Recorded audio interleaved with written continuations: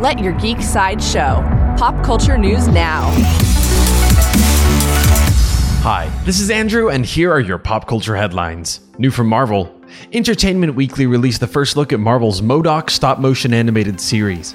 The series follows MODOK as he struggles to balance running his evil organization AIM and his demanding family. The photos show his whole family for the very first time. Coming soon from Amazon. Amazon released a teaser trailer for their upcoming animated adaptation of Invincible.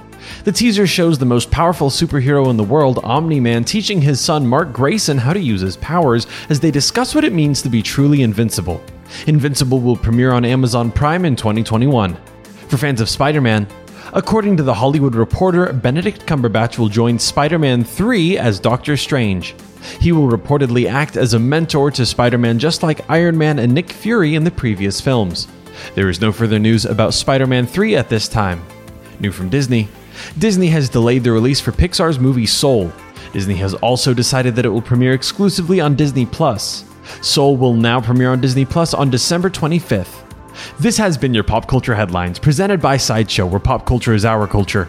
If you'd like to get a look at the photos from MODOK or the teaser trailer for Invincible, go to geek.sideshow.com. Thanks for listening, and don't forget to let your geek side show.